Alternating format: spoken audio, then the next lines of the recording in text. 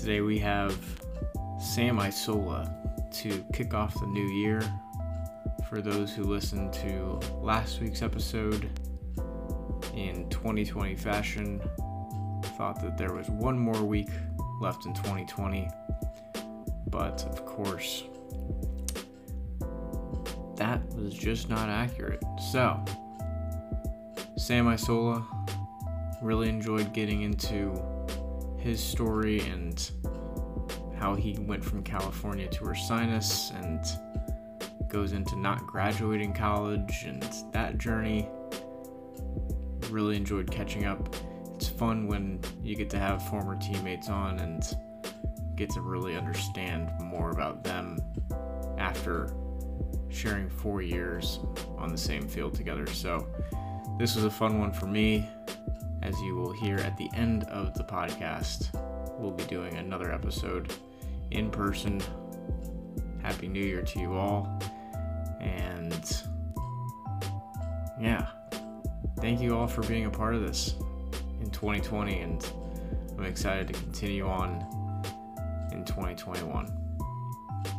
Without further ado, enjoy the experience.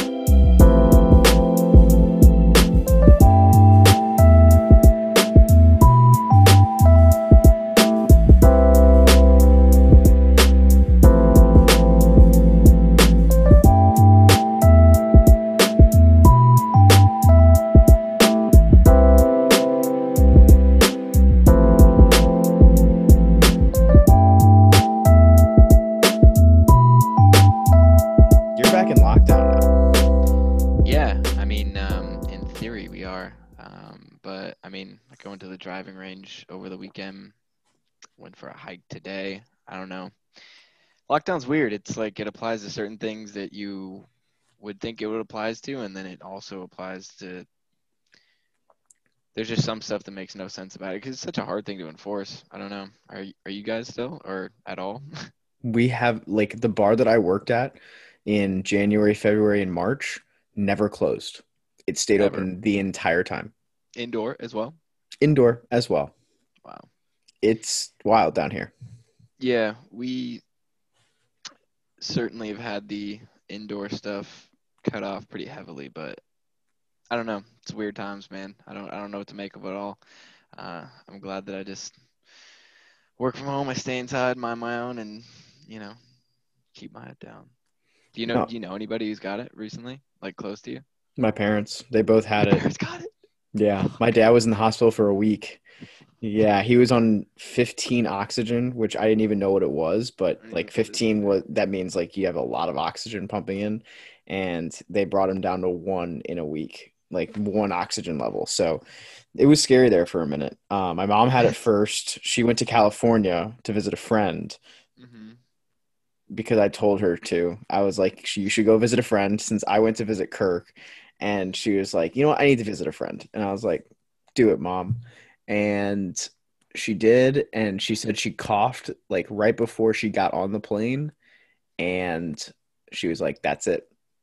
There was just a gut feeling that she had that she was like, this is coronavirus. Right before she got on the plane home or there? Going there. So she had it before. That's what she said. She said the first indication she had was getting on the plane. And I was like, man. Crazy. And they're both straight now, I'm assuming? They're fine?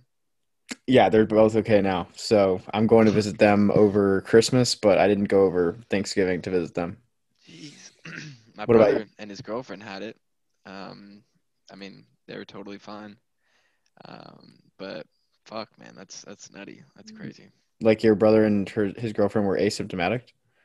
No, they had they were sick enough, but like not, anything crazy. Like they just felt shitty for a few days. I don't think it was like that intense for them. It's funny though, I was there like just before they got it, and I came from Montana. I was visiting my buddy, Jeremy, and talk about no laws, quarantine wise. They're just open. But I came back. I thought I gave it to him because I was kind of had a cold. Got a negative COVID test though, and then coincidentally, like the night I was leaving, her sister and boyfriend came, and they had been exposed like days before, and from the parents, and it's just a weird situation. But like everyone's good now, and It's just weird. I mean, it's so weird that the states are just on their own. And I felt like it was weird in March when Trump said each state governor is going to deal with what they want to in each state. And I mean, California governor's probably been the most ridiculed during this whole thing because of how strict it's been, but it's just weird. it's just such a bizarre problem to tackle, and like like it shows how ill prepared we were, sure, but like also too, it's like how the fuck do you like at what point do you draw that line? Because like obviously a lot of people are dying, but obviously too like a lot of people are losing their entire livelihoods. It's like such a like push and pull. Like I honestly like I can easily see both sides of it, and like I really just don't have any kind of a better idea of a solution. Like it's kind of mind numbing to think about having to solve those larger problems. Something I'm glad that I don't have to do. No, I know. I remember a coworker came up to me in early March, and we were just faced with the pandemic, and he said, "So what do you think is going to happen?" And he's 15 years older than me, and I said, "I think we're going to shut down." And I said, "What do you think?" And he said, "I think once you hit the age of 40, you realize that business becomes more important than life." And I was like, that's interesting. What do you mean? He's like, well, you have to understand that people have to live and they have to support their family. And so that becomes more important than actually surviving. And it's natural selection. And I thought that was really interesting to see both ends. While I still thought it was going to shut down, it did. It was just interesting. And that's Did really you what guys we're ever have faced with. A lockdown? So yeah, we were shut down, work from home for about 3 months, and then we opened back up. Most people are still working from home remotely, but it's up in the air.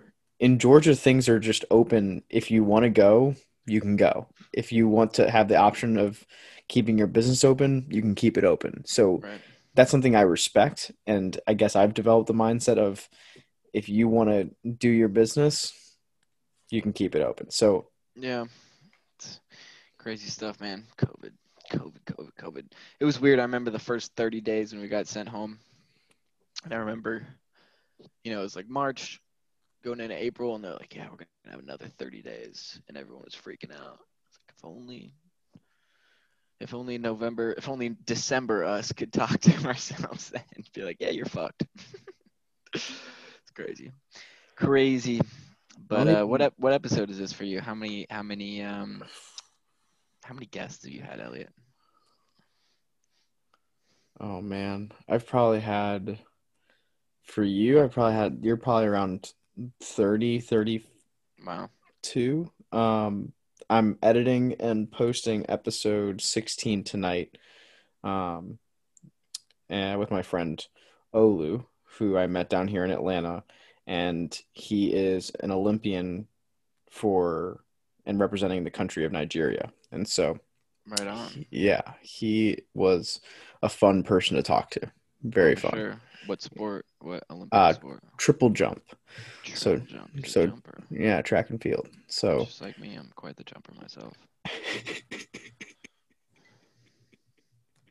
what do you jump? Jump? Shit, man. I don't jump anything. No, it's good. Glad to be here. Glad to be in the hot seat. You're not in the hot seat. I mean, you jumped in lacrosse. You were a stallion as a midfielder. That counts. I'm playing. Your coach emailed me, actually. I got to get back to him on that Lake Placid invite. Are you gonna go? Yeah, I mean, I'd love to. We can get an Airbnb. We could see if somebody else on the team would go, and we just have a good little week. Yeah, that would be pretty fun. I'd like to. That'd be awesome. Yeah, it'd be a good time. It would be. Yeah. Do you usually, what's your, I mean, do you have a format for these usually? Like, do you have questions that you ask, or like, what's been your approach? Just talking. My approach is just talking. Yeah, I mean, you were in CIE. I feel like I know you're a very intellectual person. We've had many conversations. There are some guests like Coach Merck I wanted to be more structured with just because he's a much more structured person. Okay. Um, I didn't listen. I want to listen to that one. yeah, really interesting conversation. Loved his mindset. But there's also conversations. I mean, we're having drinks right now. It doesn't really need to be anything formal. It's just a conversation. We'll get to things, and I love stories. You love stories. People love stories. So, I was listening to the actor from Breaking Bad. He was on Pardon My Take yesterday, and he said, no matter if you're Which actor? the shoot at Bryce something. Like Jesse Pinkman or Mr. White? Mr. White. Brian, Brian Cranston. Thank you, Bryan Cranston. And he said, no matter if you're 2 or 75, 100 years old, you always want to hear stories. So I like hearing stories. I'll tell you some stories. If we can cover that, that'd be cool.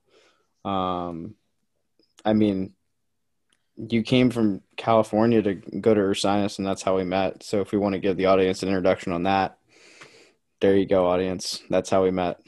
Indeed. Me and Elliot were brought together in the early days of BPS.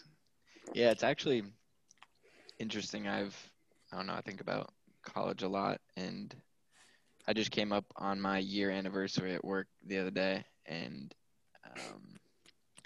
it was interesting. It was interesting to look back a year where I was at, so a December ago, and having atypical college experiences. I think we had, like, we both were people that came from different states into Pennsylvania, which, I think it's funny, like a lot of people leave college and go to a more stimulating environment than they were previously. And I think that in a lot of ways we sort of did the opposite. I mean, Ursinus was a pretty awesome place in a lot of ways, a lot of things considered, but it was also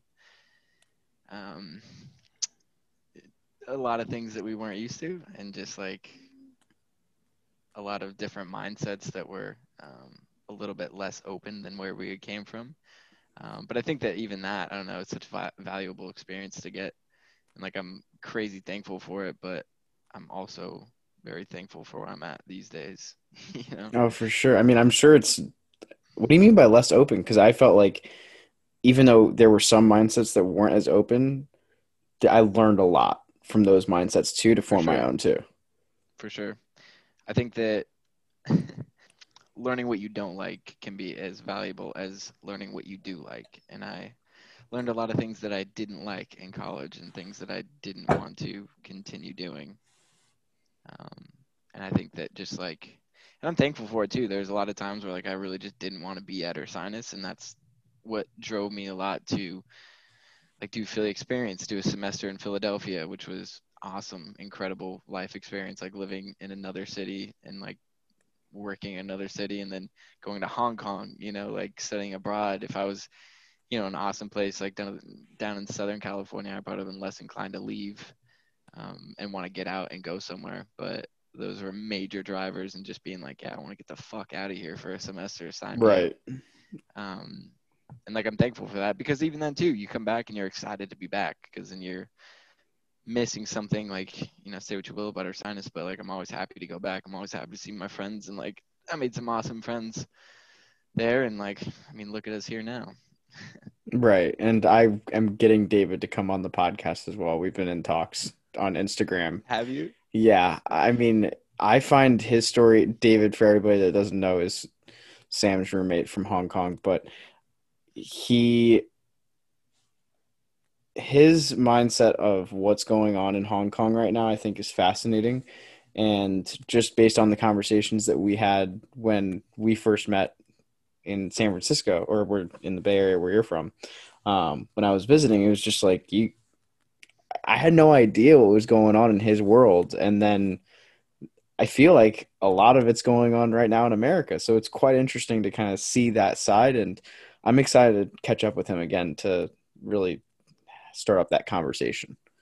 Yeah, definitely. And just like, I don't know, juxtaposing the different living situations that we have are, I don't know, I think it's so healthy to just put yourself in different shoes and be wildly uncomfortable, you know? And I think that that's what a lot of, like, even Ursinus, like, coming out here, going out there from here and being in a place where, you know, I didn't know anybody in Pennsylvania previously before that. And now I have like an entire network of people out there that are lifelong friends, people I don't like, great connections, like, that, I don't know. There's a lot of things I wish I would have done differently in college, but also I'm pretty happy where I'm at these days. And it's, even with the whole not graduating thing, you know, in a lot of ways, I'm pretty thankful for that as well. That's kind of what I was getting at too, with coming up on a year at work. I thought how crazy it was that I had just the differences in my life, like where I was at a year from then and then today. And something that I was writing down a list of goals pretty much that I wanted to have accomplished in a year from whatever it was, December 2nd.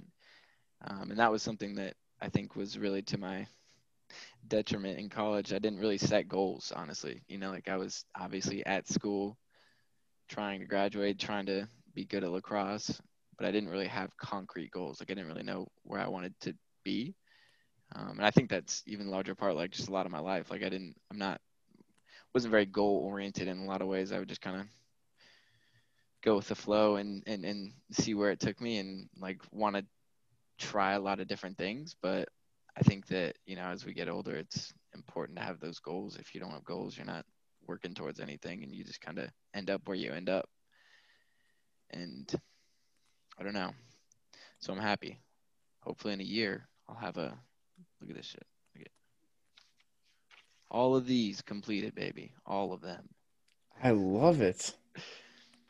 But we'll see. You know, who knows what 2021 will bring? Hopefully another pandemic. Hopefully another crazy year of whatever Please else no. happens. Please no. But you were so good at just going with the flow, and that's one thing I admired of you so much in college. You were that go with the flow, let things happen. You were just a natural athlete on the field, and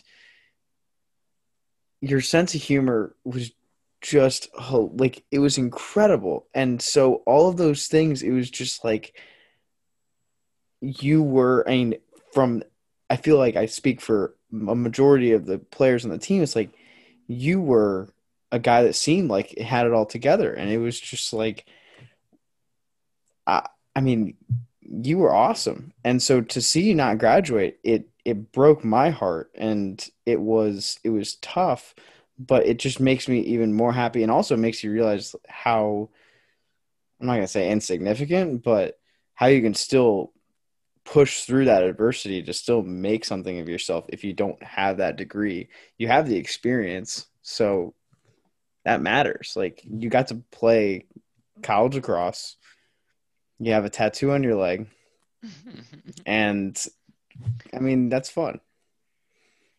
Yeah, I mean, at the end of the day, too, like the thing that broke my heart about not graduating was for my mom. You know, like realistically, like I could give a fuck about a piece of paper, like I was Right. gonna get it, and like that's all right. Like, yeah, it sucked. Yeah, it was pretty demoralizing, but like I did it to myself. You know, like I ultimately like didn't put forth a lot of effort in school ever, like at any level. Really?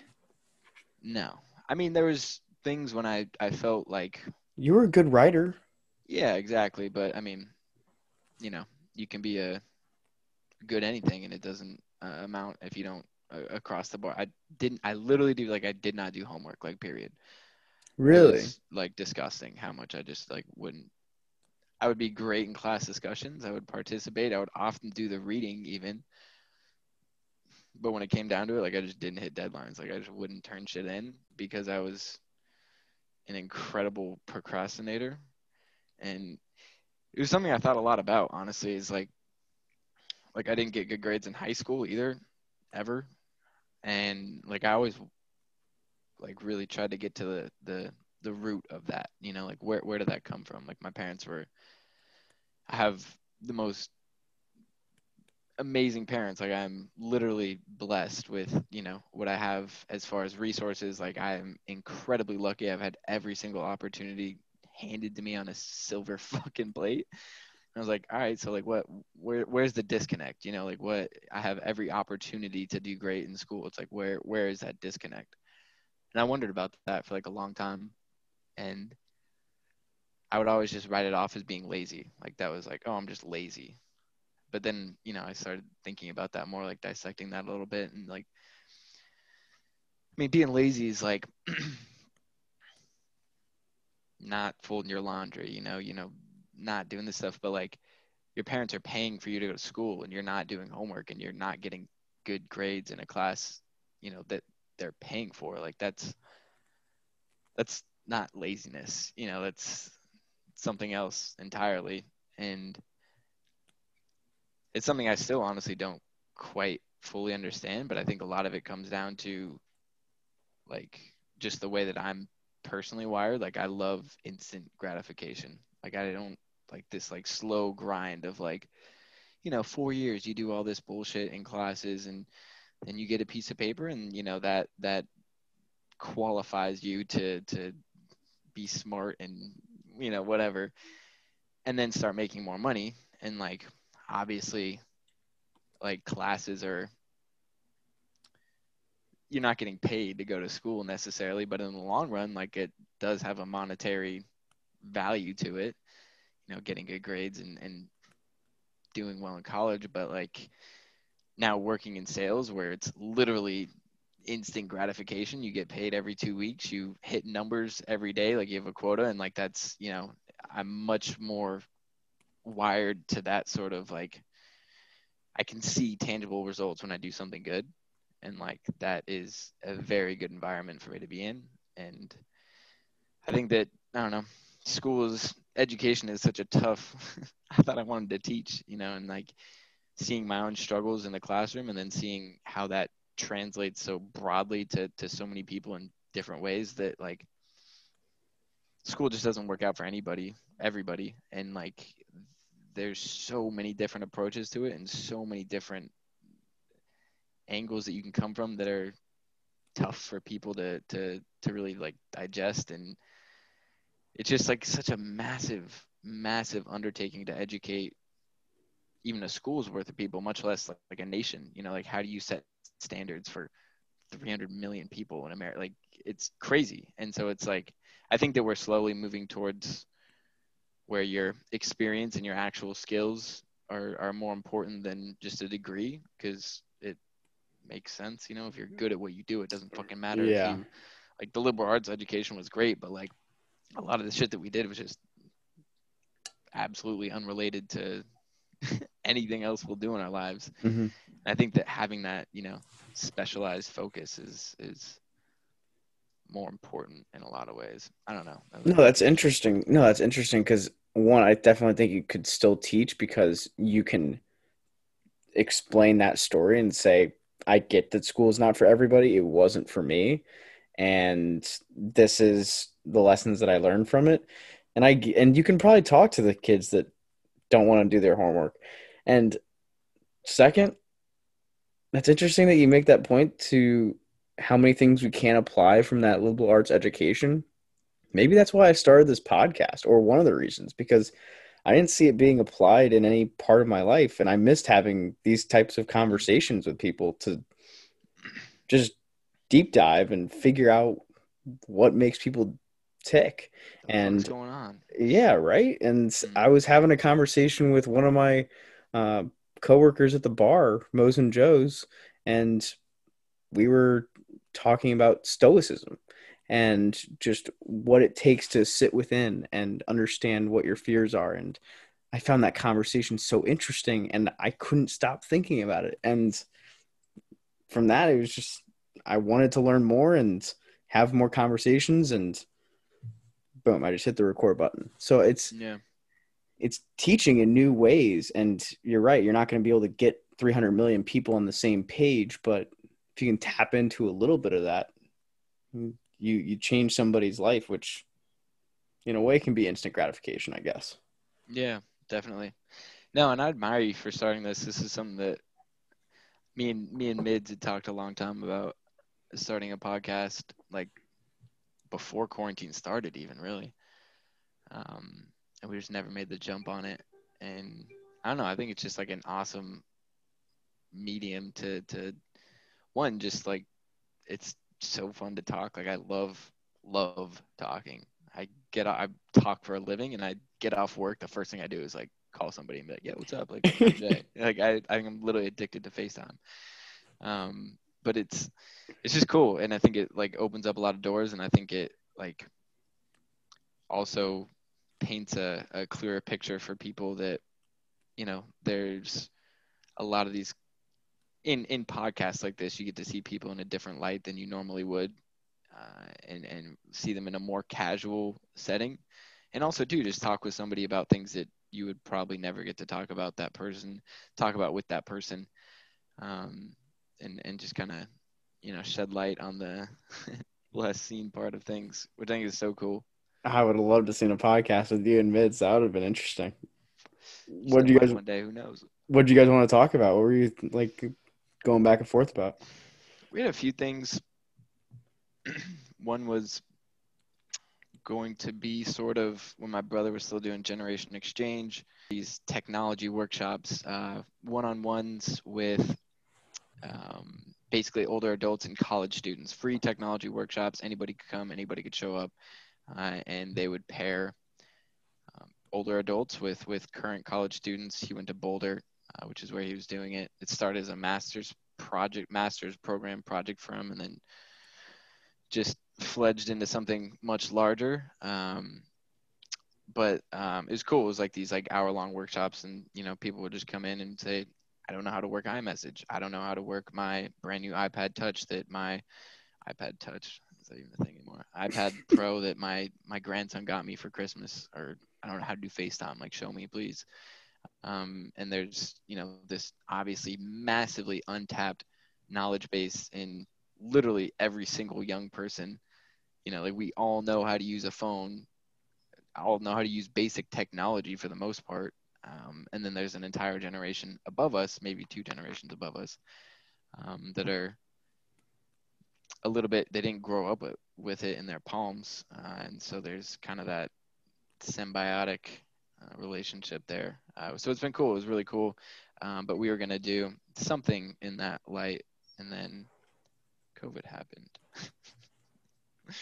That's fair. Yeah, I mean, just the way that you can touch different people, that's why I put it out there. I was recording these conversations, and the toughest thing for me was actually releasing it and publishing it, because I was scared of what people would think, all that stupid stuff. Sure. And very natural. But I realized that it was larger than myself. I was able to provide lessons to somebody. I don't know who was going to take something from it, but I knew that was something that was selfish of me to just hoard. And that's what pushed me over the edge to finally do that. And I mean, it's important because somebody's going to take this and be like, that's a lesson I can apply to my life today. For sure. And like, you don't know how that's going to just motivate them to do something different. So, I mean, it's been fun. It's been fun to be able to have conversations with people, and also to hear feedback and hear people that have enjoyed it. And that also leads to more interesting conversations, which is similar to you, like what I enjoy having. I enjoy having these conversations and reconnecting. And I mean, who knows when you and I would have had a long form conversation like this. I mean, it's been a while since we've talked in the first place. And so Yeah, really. I'm just glad that we get to do something like this. Have you received negative feedback? Like, have you, I in that realm? I my brother and my mom are critics, and I'm a huge critic of my own. So like I listen to every episode, and sometimes I cringe, sometimes I'm like, okay, I'm glad you said that when you did. Hmm. Um they both, my brother and my mom, give very good feedback of what I need to do, what I need to change, what I need to be Yeah. cognizant of. But from people other than that, I have not. And Hmm. maybe they're being quiet, but I don't Yeah. know. Maybe it'll come soon. I don't know. Right. Hopefully it will. That kind of Yeah. stuff is good. I mean, that's also something too. It's like tough to put yourself out there really, and just like not give a fuck. But I think that again, it's that being uncomfortable, and putting yourself in new territory where it's time and time again. Like that's where I see the most growth. But like even knowing that is still tough to get out in front of it. And like that's another thing, like going back to school is it's like it is weird to me where I really realized that it was something more than laziness, that like I know I know that the results of working hard in school like would pay off, but it's there's some kind of disconnect there. And maybe just putting yourself in different situations, and trying something until it does work, is the way to go about it. But who knows? I mean, I'm open to any and all feedback. If you have negative feedback about the podcast, please let me know. But I love being able to see the growth of, it's more so the production side, Mhm. since that's also what I'm responsible for, is putting it together and making sure it sounds good. That's something where I have learned to grow a lot, but Yeah. also with conversations with people that I don't know as well. That is something that I enjoy having those conversations. And honestly, some of the most difficult points of the conversation are the beginning, like the first 5 minutes, and For sure. closing it out, like ending it and knowing when to cut it off. There's been some conversations that I have not known when to end it, and it gets uncomfortable. And so those are things that I learn from, and you have to figure out what feels right and what doesn't. And in my opinion, it's you can only figure that out from actually doing it and putting yourself out there.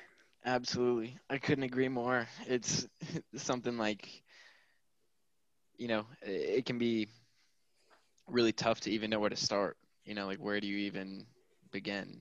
And like even with it's funny, I've been dabbling more in the stock market and investing and stuff naturally. Having an income and stuff, like actually having money to put into it. And it's me and my buddy Carl, one of my best friends that I grew up with, played lacrosse with forever.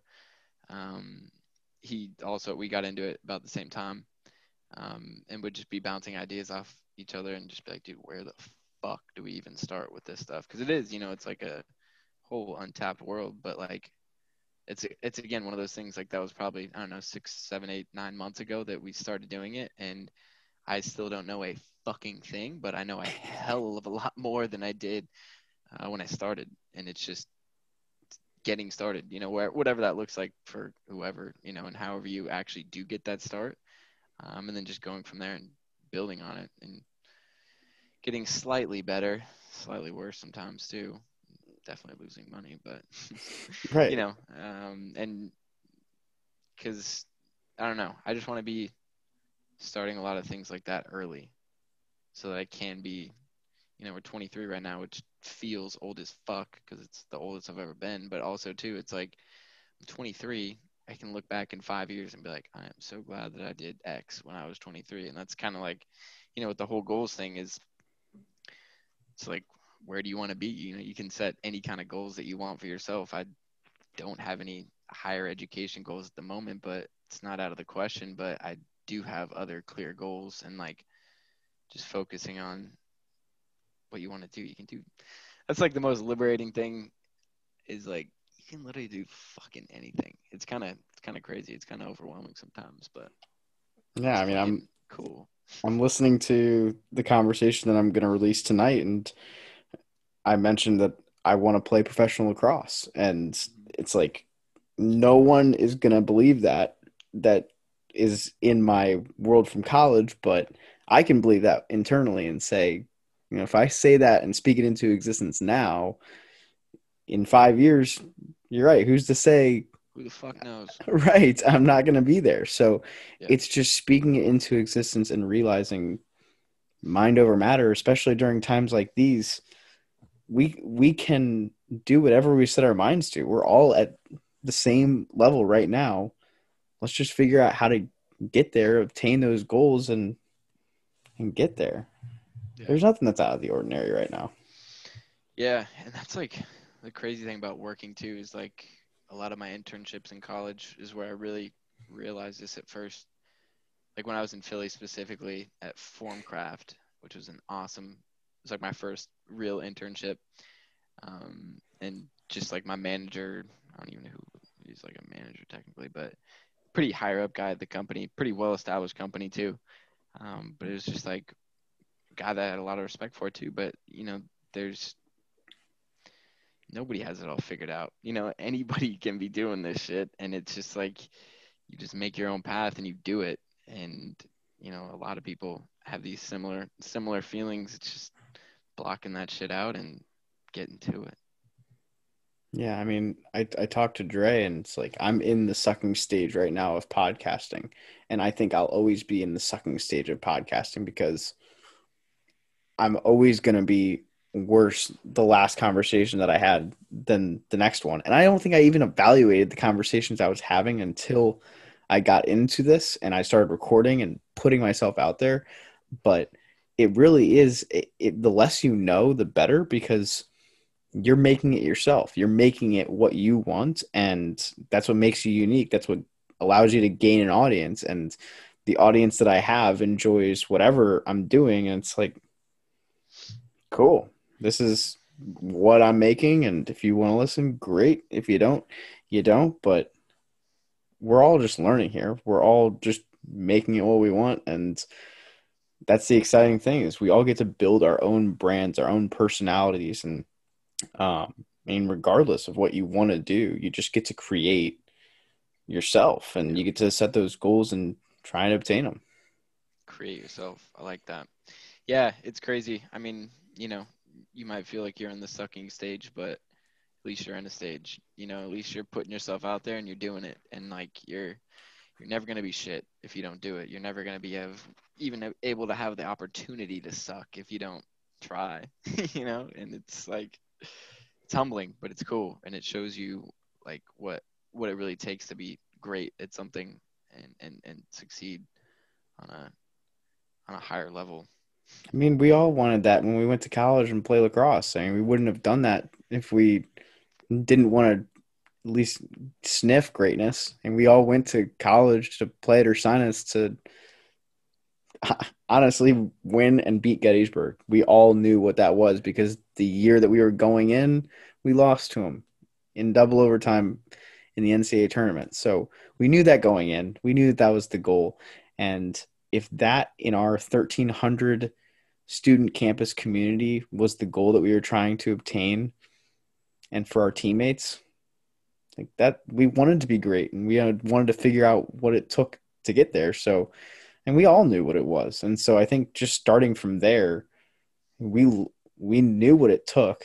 We did it. And I mean, there's some gratification that comes along with it. And definitely it gave me confidence to be like, I have the support of my teammates no matter what, to say whatever I want to do, they're going to back me up. And even if I'm not hearing from all my teammates, I know that they're there supporting me regardless.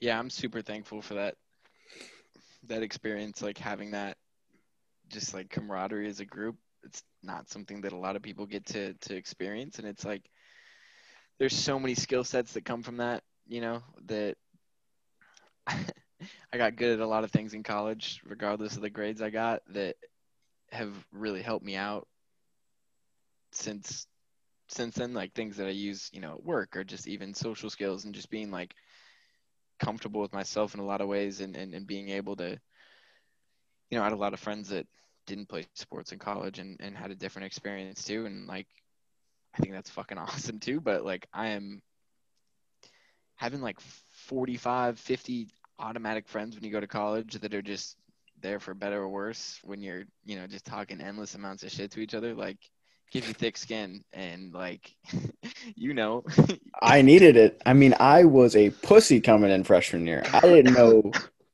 know how to talk shit. I didn't know how to take it.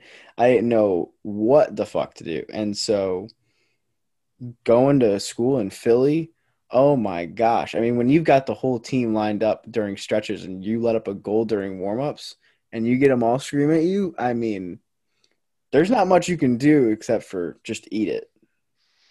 Just like having that like at your neck all the at your time. fucking throat. It's like there's such little shit, like, customers on the phone and like dealing with that. It's like I don't know, it just puts in this perspective of like, this is little shit, like this is easy, like I can deal with you, like this is fine, Dan, like we can talk about that, like come at me. That's all right. Like, I don't know, it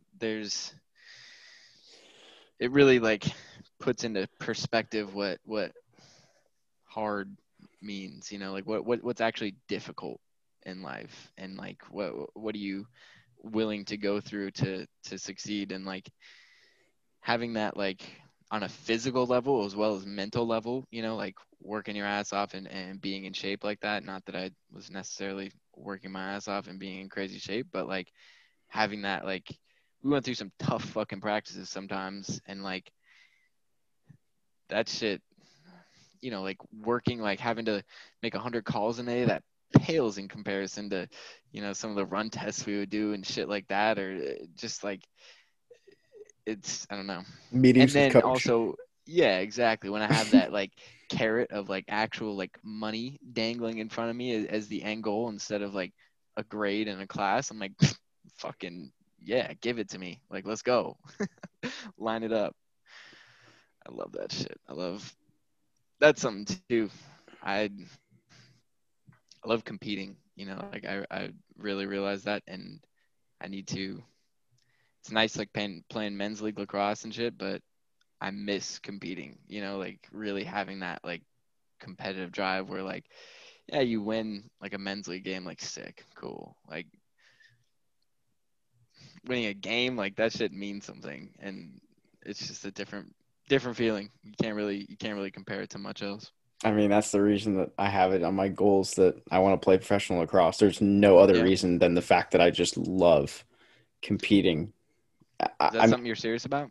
Yeah, absolutely. I started over the quarantine playing with a group called Fight Club, and we get together for 6-on-6 games. It's professional and D1 players. I think one of 2 or 3 D3 players, D2, D3 players, and it's serious, and it's fun to compete at that level. And I have to step my game up, and I have to actually work very hard in my time off to go out there and stay at their level. And I enjoy that. I realize that that's something that I actually care about, even though it doesn't mean anything. I realize that I can see myself getting to that level, really caring about the sport. And I mean, I'll be honest, breaking my foot senior year, it's kind of filling that void to say, I want to get something back from that and still play at a high level, because I missed out. I want to still compete. I want to take, and even if I didn't break my foot, I think still just being able to continue that and compete. Work is great. I don't work in sales, so I don't have those markers to hit. And so I don't have that competitiveness at work. And I think being able to bring that into my life again would be really exciting. And if the opportunity presented itself, heck yeah, I would work my butt off to get on a professional team. Fuck yeah. Yeah. Yeah, it's funny you mentioned breaking your foot. It's it's funny, like senior year was interesting too. Like obviously I wasn't there for fall ball. I wasn't ever there for fall ball.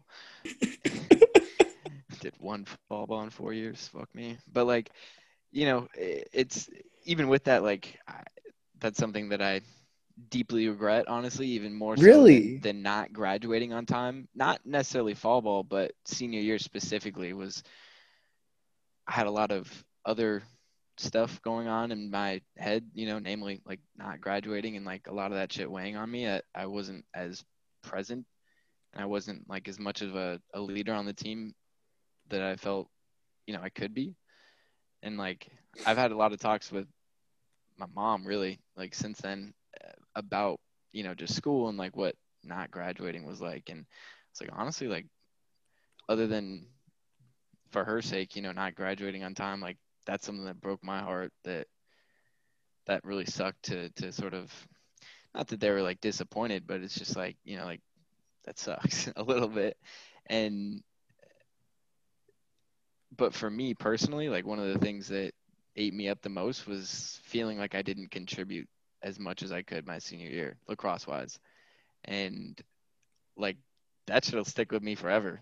Like that's like something that actually upsets me. And like I'm also kind of thankful for that because it, lights that fire in your belly to really be like, no, fuck that. Like I'm not wasting chances here. Like you don't have a lot of them. Like they don't really come by. That's something that I'll never ever be able to do again. Like I will never be able to play college lacrosse again and compete at that same level. And like, there's always opportunities for other things, but like it there's a lot of things like that in life that you don't get to revisit. No. And it's you gotta seize the moment, like whatever else you're feeling, like fuck it, like put it aside, like find a way to make it work. And like I didn't do that. And like that shit, it kind of sucks. And like I'm glad that I have that, to like push me in a lot of other situations. But like I'll look back on that for likely ever, Yeah, and be like, what fuck, I could have done a lot more. well, what do you regret about it? Because like I know that your role changed, and obviously you not being there fall ball senior year with a new coach was impactful. But I mean, what eats you up inside most, and what makes you hungry to work even harder for the future? I mean, honestly, just like little shit where I would stay up till like 2, 3, 4 a.m. every night. I mean, that was And you. Like that's what you did. yeah, and like that's an unhealthy ass way to live. Like that shit sucks. Like that is not a good way to go through your fucking everyday life of being tired every day. And then on top of that, like I just had horrible time management in college. I would never go in and watch film with coach, and I never really like built that tight rapport as like a leader on the team. In situations where like honestly like I knew I could. And just even too like from a production level, like yeah, sure, like I played solid minutes in some games and stuff, but like I wasn't really like contributing in a big way to our teams. And that was like where we lacked the most, our midfield. And like it's fucking sucks too, because I think that there's a lot of components to that. But like I think that I was often in my head about playing lacrosse in college, like just especially in game situations. More so practice, honestly, I would get in my fucking head. But like I feel like I'm 10 times better than I was in college these days. Like and I don't practice like I did in college. And I don't know. I wish I had that same freshman year. I really had to drive and like would because I couldn't go out. I would be playing wall ball on Saturday nights and running, and like keeping that shit up would make a huge difference. And it's just not something I did. And like, suffer the consequences. Yeah, what do you mean? Like you were in your head in practice and games senior year, junior year? What do you mean? Yeah, I mean, just I don't You know if I never would seem get. like you never seem like somebody that was in their own head. I just want to make that clear. Yeah, I mean, it wasn't even necessarily something where I was like nervous necessarily, but more so that like I wouldn't really like progress. I wasn't necessarily getting better in college. And Okay. like I don't think that I had the right mindset about it a lot. I think I would just be thinking about other things, like thinking about the homework I didn't do that day and like just being wildly stressed out. And I think that like I mean that just bleeds into so many other things when you're that stressed out and sort of in denial about it. I think I would sort of, be able to play it off pretty fucking well, obviously. But like I don't think that one I treated a lot of people with like the intentionality that I like to think that I usually do. And being able to like uphold relationships with people on the team, coaches, other people, like just people that are signers in general. Like I think that I was mentally just, I don't know. There's so many things that go into that shit. It's crazy. No, I mean it's fair because I mean we can always look back and just be like, that's what I wish I would have done. And even if I want to go play professional lacrosse, like I'm looking at my jersey right now that's in my room with Ursinus, and there's not going to be any jersey that I put on that feels like it did when I put on that Ursinus jersey. So no matter how that experience went, it's always going to be that jersey just feels different because I know the kind of relationship that we all had as a team and the things that we went through. There's just nothing that's going to compare to that. And I don't think it could just be one experience that we regret or one thing that we look back on. It's like, I wish I would have done this. I mean, it's just that experience and that growth because I mean, we have our whole lives left. I mean, yes, it's the oldest that we've been right now, like you said, but we have our whole lives left to go back on those lessons that we got. But that jersey just means everything. It's wild. It is wild. It is. Yeah, I'll never forget that freshman year, the first time that we walked into the locker room with our game jerseys in there. I was just like, holy fuck, like It's like this we is made real. it. This is real. Like this is it. Yeah, it's crazy, man. Crazy to think back on. We went there from far away to just live out our goals of playing college lacrosse, no matter how stupid it may have seemed to other people, which it doesn't even matter. It just mattered to us inside that I knew I wanted to play at the college level. And for me, it was Coach Page talking my ear off about how great Ursinus was and what he saw. And it all ended up coming true. And we were the class to do it. No matter how shitty it was for us on an individual level, we did something that no other team in our program history were able to do, which is we can take with us for the rest of our lives.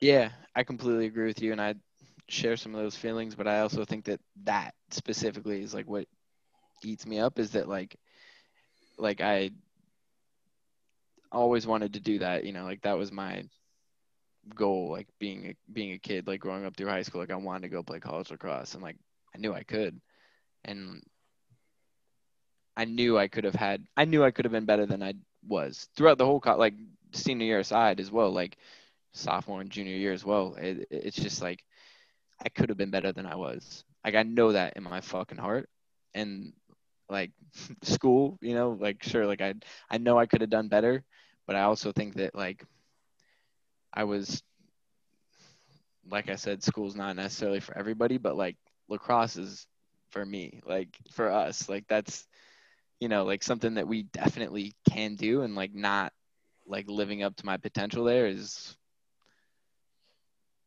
when I know I could have is like fuck, like it really like it's just like damn. That's fair. But the thing is, like, and this is very selfish of me to think, but I mean, just looking at you as a player, as a person, like you brought so much to the team that was just so you. Like you brought a sense of humor, you brought a lightheartedness, you brought just it. It was you. It was incredible that you contributed that to the team. That if you weren't on the team, I don't think we could have been where we were without you. I mean, there's just so much chemistry that you brought to us that allowed us to relax. And I'm not sure if other people felt that way, but I sure as heck felt that way, to just be like, Sam's here. I'm going to laugh. That's all that matters. Like, and I think everybody has a role to play. And I had a tough time finding my role when my foot was broken. And I was like, all right, I'm going to fuck around and try and be that guy. But that wasn't my role. Like, and Coach Merck called me out on it, which I hope you get a chance to listen to that conversation, because we talk about it. We talked in his office, and he was like, you need to fucking lock it in at practice, or I'm going to send you up to the booth.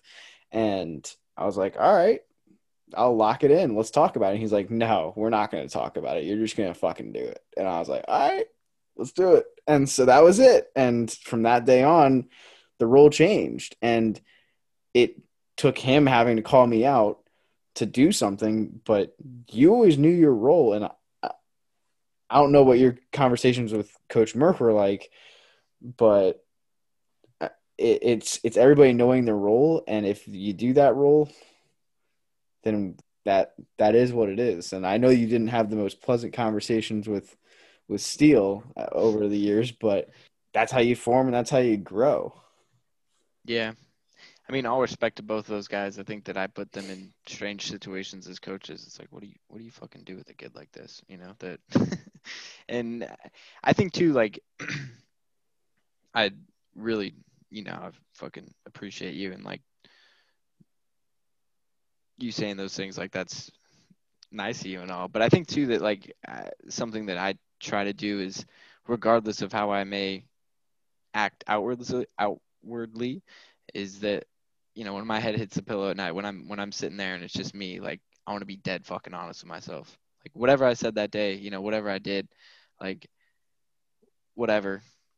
Like at the end of the day, I want to know how I truly feel, and if I can be honest with myself, I think that's the most important thing. Like I think that's where people dig themselves into a hole, is if you're lying to yourself on the inside. And when I lay down at night, like I knew I could have been better. And that's just something that I have to deal with at the end of the day. And like That's fair. And that's it's not something that I fucking think about every single night when I go to bed. Like fuck, like shit. But it's definitely like a driving force. And like when I feel lazy at work, or when I just feel lazy in other parts of my life, it's like, all right, like how long do you want to keep doing that? How long do you want to be? Not that I'm doing particularly bad, but it's like, fuck, like at what point do you draw that line? Like where do you put in the effort and like be great? No, that's fair. I mean, but you get to learn that from lacrosse, and Definitely. just doing those things. It's interesting that you say that though, because I'm a very tough critic on myself as well. I mean, and it's not even at work per se, but it's in my everyday life and how I carry myself and just how I'm perceived to others. And I don't know why that matters to me so much. Whereas I feel like you don't care about what other people think. You care about solely what you have done for yourself. I care a lot about what other people think. I think it's pretty human. I think that, everybody has their own way of showing it. And Yeah, you definitely don't show it. I think that, I don't know, I admire the fuck out of you because you wear your heart on your sleeve, and you say how you're feeling. Yeah, but sometimes it fucking for sucks. better or worse. It fucking sucks sometimes. Yeah. Yeah, but I mean, like, I don't know, dude. I will forever respect how you came in freshman year, and you weren't as tight with a lot of us your freshman year, and you came back a different fucking beast that next year, and fucking commanded a starting spot on the team. And like you did that shit. I don't know what the fuck you did that summer, what shit you went through, but I think that just more and more that like Yeah. the further we go through, it's just however you can make it work. And what works for you, it's not gonna work for everybody, but as long as it works for you. No, but I mean, like, you learn from the seniors.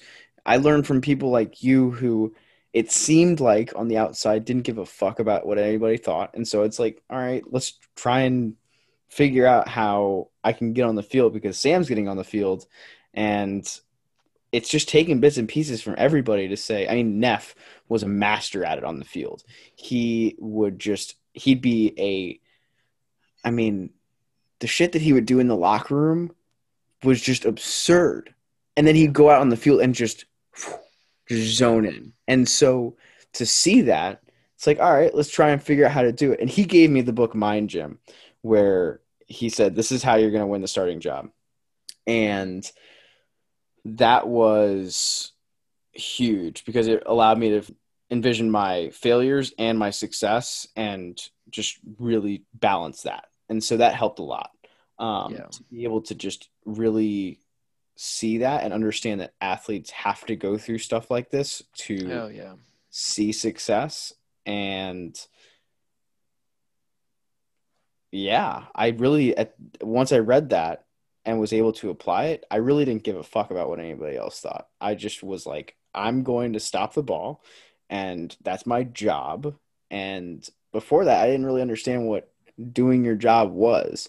And then coming in sophomore year, when I could actually obtain that starting job, it's like, all right, this is mine to lose.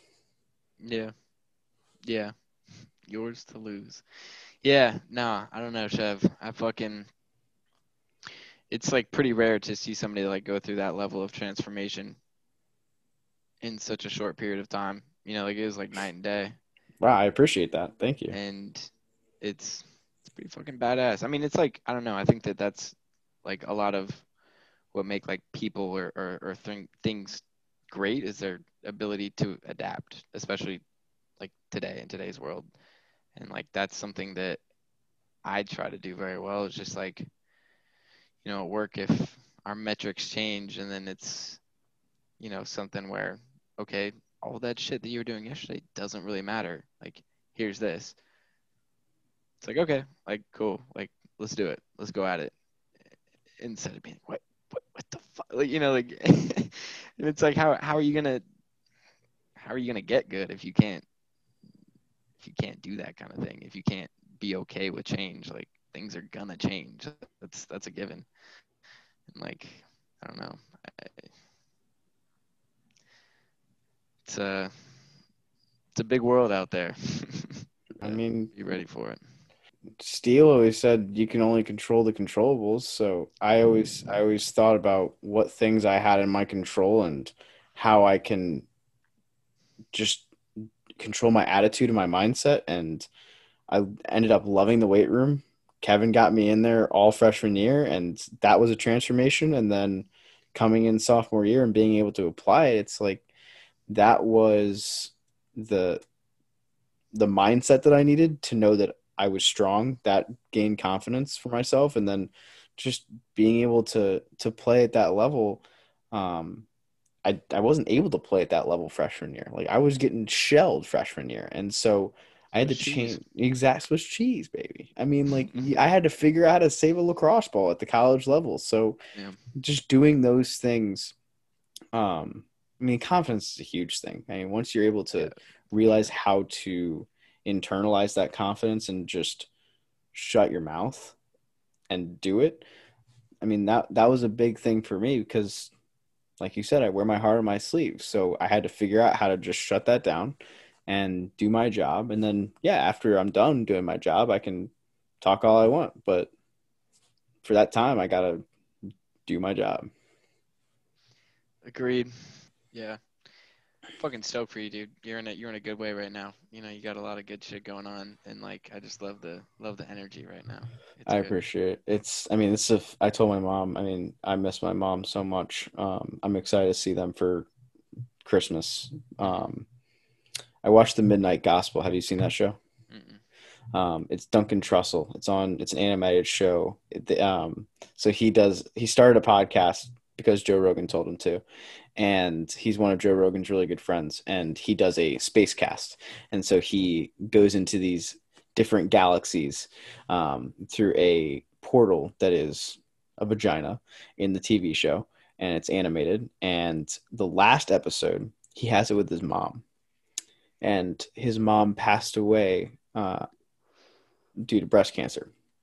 And the episode goes through the circle of life, and she is a psychiatrist, and she walks him through what it means to give birth and bring life into the world, and what that feels like, and what emotions come with it, and how your ego covers up emotions. And that was the first time that I really understood that everything that I'm doing right now in Atlanta is building my ego to cover up the emotions that I'm actually feeling. And that emotion that I'm really feeling is that I miss the shit out of my family.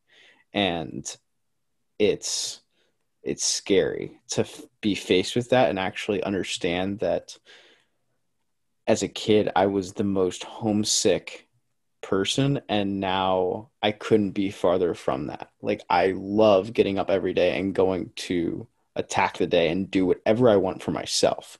And it was that episode that really brought me in to say, Elliot, you're still that person. And I lost it. Like, I was bawling, and I texted my mom and I was like, Mom, I learned tonight that I am building my ego to cover up these emotions. And she said, like, that text meant so much to me. And I'm so proud of you for learning that and for understanding it and for telling me. And I'm excited to see you. And I think, I think everybody's learned a lot about themselves during this quarantine. And that was a big lesson of mine, to be able to actually understand it and also talk to my mom about it, because I think there's a lot of things that I've learned that I've just kind of internalized. I use the Notes app every day, and I have a list that I really. What do you write? I have over like 1,000. Love it. I've done that for years. I just Okay. always have like, I couldn't even tell you what half of them are. That's great. I have one that's called What I Learned Today, and it started in April. And I just write down, I started off as just one thing that I learned every day, and it started turning into just like paragraphs and paragraphs of stuff that I learned every day. And I just keep it in there and don't ever really look back at it. And I started looking back at it. It's like, oh my gosh, like this stuff's crazy. Like back, no hella shit. Well, I mean, back in May, I said, you fucking motherfucker, like you need to get your shit together and have these conversations with people. And like, I don't remember, it was like, you need to understand what you got from CIE and all the papers that you wrote, and how important they are. And I wrote that like at the beginning of May, and then I recorded my first podcast in mid-July. And just to see that progression in between that period, it's really interesting, because you get to see that seed planted and then how it grew and what it turned into. Awesome. Yeah, it was fun. No, I admire you for doing this. I think it's cool, and I think it's cool too, because it motivates a lot of people in a lot of ways. Seeing like, oh, Shevitz can do it, I could do it, motivates me like that. Yeah. I'm starting my own podcast, The Common Intellectual Journey. Isola edition. Isola edition. All platforms. No, you should. It's good shit, bro. I mean, what kind of things do you want to do? Like, what kind of things do you like to create and stuff like that? Because you're a big creator. Like, you're a really good writer. Yeah, honestly, been trying to write more. Been trying to. Something I've always wanted to do is like comedy, honestly. You'd be good at it. And like, I've honestly just been like too scared to ever like, yeah. And like, like I love that shit. Like that's like something I like so deeply enjoy. And so I don't know, finding a way to weave that in. Like I love laughing. I love making people laugh. Like that's like, it's fucking awesome. And I don't know what capacity that I can do that in. And like, honestly, I haven't really been actively seeking it out lately, because shit hasn't been that funny lately. No, but it's weird, because like comedy's changing right now, especially totally. like there's no stand up right now. So what are people doing to, I don't know, make money off of making people laugh? Because Yeah, people want to laugh right now. Trust me. Like, I would love to laugh more than anything. I'll make you fucking laugh. I appreciate you. Thank you. I mean, that's fuck. I mean, that's why I like having these conversations because, like, I don't know, you get something out of it. I love listening to Joe Rogan because there's always like that tidbit of little comedy in there. Like, why not? Pardon my take. I listen to because they just never talk about anything serious, and so that's something that's funny. Yeah, definitely. What kind of podcasts do you listen to? Like, do you listen to, I assume you listen to a lot. It's cool. Like when you start doing something like this, you have such a different appreciation for, other people in the space that are doing it, and like you really realize like how fucking good some people are at what they do, and like what you just go at it from like it's like when I read now, like I have such a different like I really appreciate how fucking good some authors are. Like it's like mind blowing. Like it's crazy, and like you kind of have that like different analytical approach to like seeing what they're doing in their writing and their work. Like, do you feel that? I'm sure you do feel that way about Oh yeah, podcasts. Like different podcasts that you like because of that now. absolutely. I mean, I've been reading Stephen King, and his writing is Mhm. just incredible. I mean, I'm reading The Shining right now, and oh my gosh, just the way he's able to intertwine the mental aspect of Danny talking to Tony, from like just a completely made up abstract part, fascinating. And yes, I do listen to many different podcasts, and I mean, I listened to podcasts, as you knew, a lot in college, but when I was in quarantine, I actually thought of your dad a lot because he said that he would start his day and just turn on podcasts. And that's what I did. Like, I would start my day and I would turn on podcast. And my favorite one to listen to was um, the Token CEO. And she started a podcast she's the CEO of Barstool, Erica Nardini. And it was every day for 15 minutes. And she would just sit there and talk into her microphone. And so I started doing that. And so on my drive home from Fight Club, I would record my thoughts from that game and those experiences. And I would just talk to myself.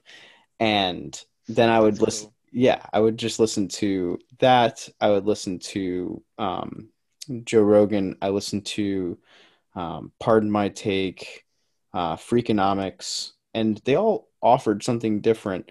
Spit and Chicklets too. I love Paul Bissonnette because Paul Bissonnette was he's a Canadian enforcer type player, and he's hilarious. Like he brings a like I don't give a fuck energy to it, and then he has like an emotional side too, which I can resonate with, where it's it's something that I want to make people laugh, but it's also like I have feelings too. Everybody does, and so that's where the podcast And works. you're not fucking funny. And I'm not funny, so I better be emotional. So being able to talk into a mic, or in my case, a phone, on my drive home from Fight Club, not having Right. to worry about anything else in the world, allowed me to get more comfortable with hearing my voice, with Yeah. just speaking about nothing, and then from there I just learned what I sounded like and how to convey myself better. And I kind of just grew Yeah. from there. And it, by the first recording that I had, it was almost natural. And so Yeah. I did get very analytical with it. I understood how to, I guess, do a podcast. I just had a feeling of what I wanted Common Intellectual to be. And then it just continues to grow. Yeah. And I think that's the key. You're just gonna keep getting better and better and better, which is fucking awesome. It'll be cool to look back on this when you're famous with millions of listeners to be like, God damn, those first episodes fucking blew dick. Can't believe I Right. had Sam on my fucking podcast. It's That was straight up terrible. jack off. Yo, also about Stephen King. You want to read a great book? Read On Writing by Stephen King. If you have any interest in writing, incredible. I On haven't read any of Stephen King's actual books, but that book it's fucking amazing. I You would read that highly one. On Writing, yeah, I would Okay. highly, highly recommend. It's incredible. It's basically it's almost like an autobiography, but also just it's on writing, like how he goes through the process, and it's amazing. It's really cool. like it. What were you That's about to say? awesome. Well, no, I mean, I think to your point of like, why the fuck would I have Sam Isola on my podcast? Um, I think as I listen to Joe Rogan and I listen to Token CEO, and they are what I convey as the, I guess they have to have famous people on, is if that's correct. Like they have to have people that are at their level. And I think these episodes are going to be some that I appreciate the most because they're the ones that are most natural. And I hope that I am able to continue to have these types of conversations because these are the ones that matter to me most. And regardless of how many millions of listeners I get, I want to still have these conversations. And Joe Rogan on his first podcast with Spotify had Duncan Trussell on, the one that I was telling you about, Midnight Gospel. Yeah. And that's one of his best friends from the Comedy Store. And I want to be able to have people like yourself on this podcast, no matter what it turns into, because I care about these conversations way more than I would about anybody else because we have a backing and experiences in our own lives that we've actually experienced that like I would never be able to experience to anybody else. That was a joke. I know why you got me on the fucking podcast because I'm the fucking You're best. amazing, Sam. You are the best. That is why. No, it's good. I mean, I think it's fucking awesome, dude. Like, I think this is like, at the very least, it's like just the conversations that you get to have, or it's like a great exercise. And also, too, it's like a great thing to be like, look, I can fucking produce a podcast. I have 30 episodes. Go look at them. Like, it's a having those kinds of things that you take on outside of work and like on your own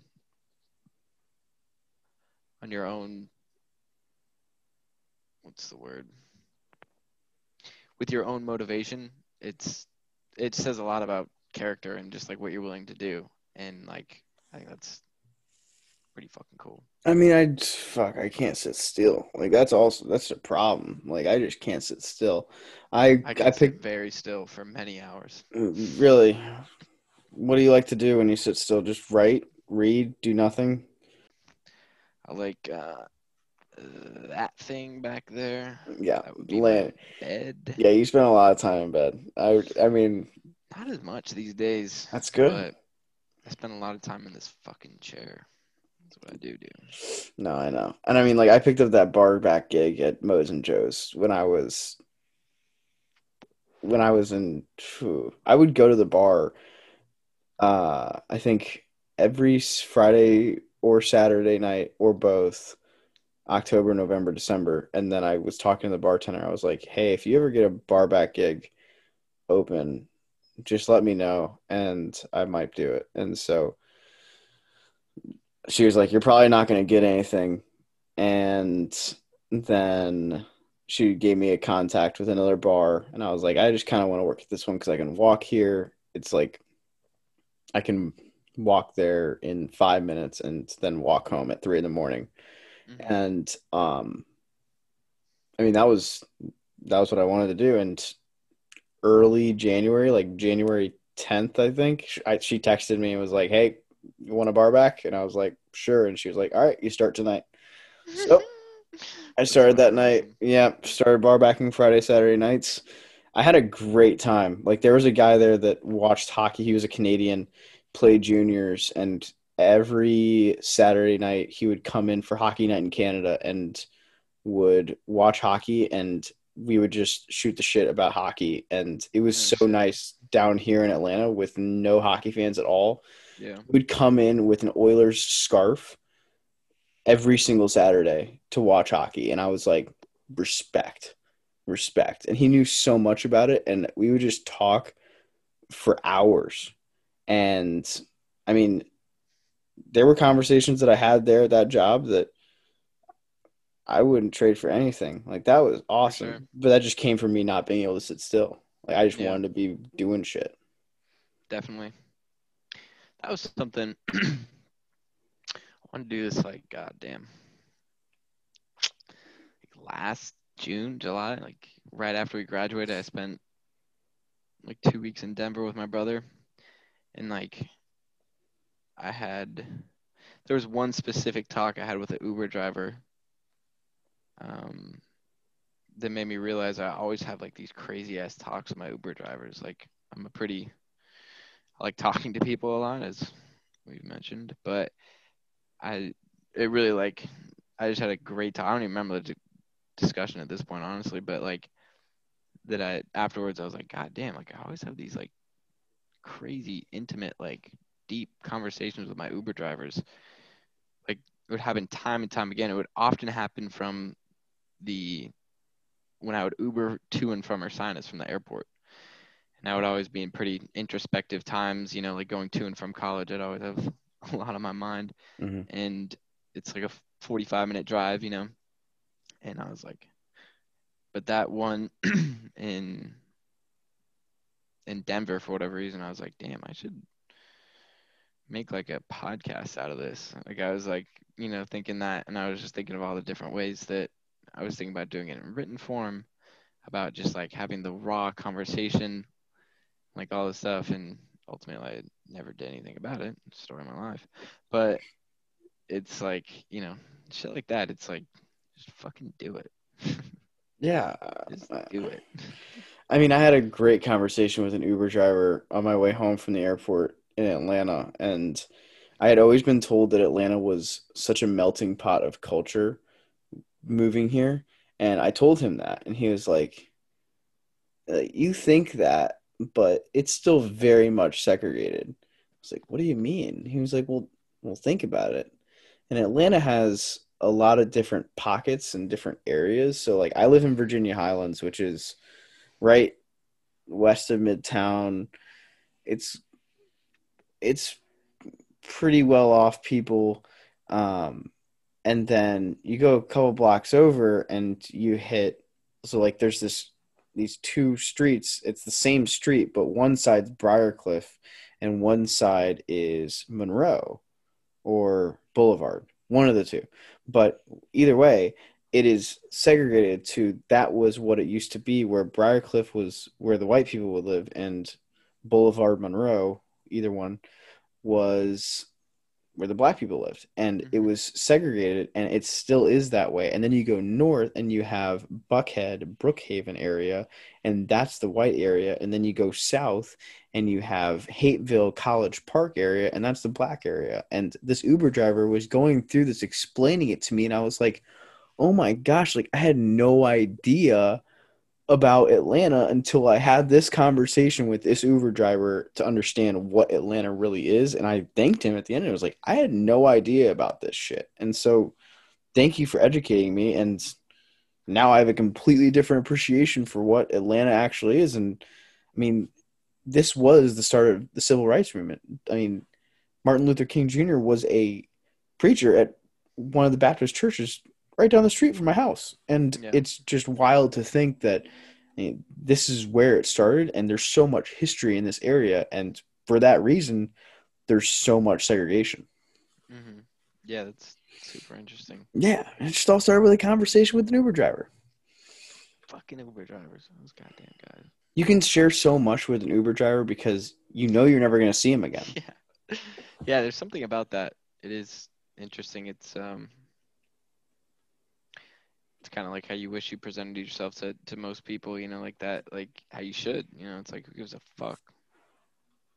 The less fucks you give.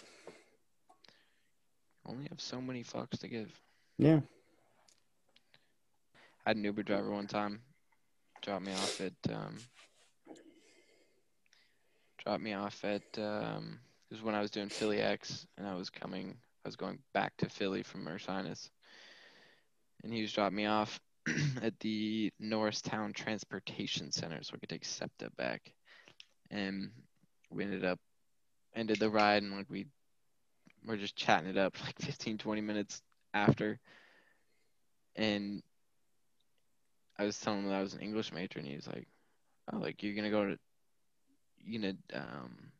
law school after? It's like, fuck no. What do you mean? He's like, a lot of English majors do that. I was like, yeah, not me. And he's like, you watch. One day you'll go to law school. I was like, the fuck? So if I ever go to law school, that would be the craziest fucking call that Uber driver ever made. Would you ever do it? I actually thought, like, after that, I was like, shit, am I going to go to law school? There you go. And I was like, fuck no, I'm not going to law school. Kidding me?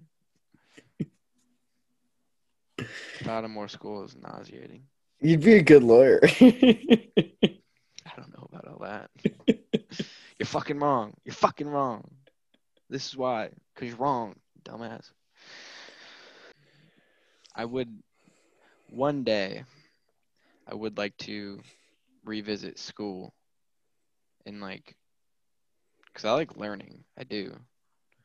But, like, I took a class recently, like a Stanford continuing education class. And, like, it was, like, same shit. I was like, I couldn't focus. I was like, I fucking hate school still. Like, I'm not getting paid for this. Like, fuck it. I'm paying for this shit. Like, what the fuck? And, like, one You day. got me again. What's that fucking show? Oh, man. Oh, fuck. Never mind. There was a show where they put him into one situation and then he ends up like getting out and then he ends up going back into a portal and he's like back in that same situation. It's like, fuck, I'm still here. I don't remember what it is though. What are some of your goals that you had written down though? To be better than Elliot Shevitz. That's a pretty easy one. To read 10 books, start to finish. Do you have any books that you like to read other than On Writing by Stephen King? Yeah, I'm currently reading How to Win Friends and Influence People by Dale Carnegie. It was one that I've seen mentioned so many times. Finally picked it up. It's a It's good pretty one. good. I'm not that deep into it. Yeah. Got to keep reading it. Leave the country at least once. Visit at least 2 friends that live in a different state. Hey, come to Atlanta, baby. Complete at least 30 consecutive days of no alcohol. 30 days straight of getting up at 8 a.m. and not looking at a screen for the first hour of the day. I like that one.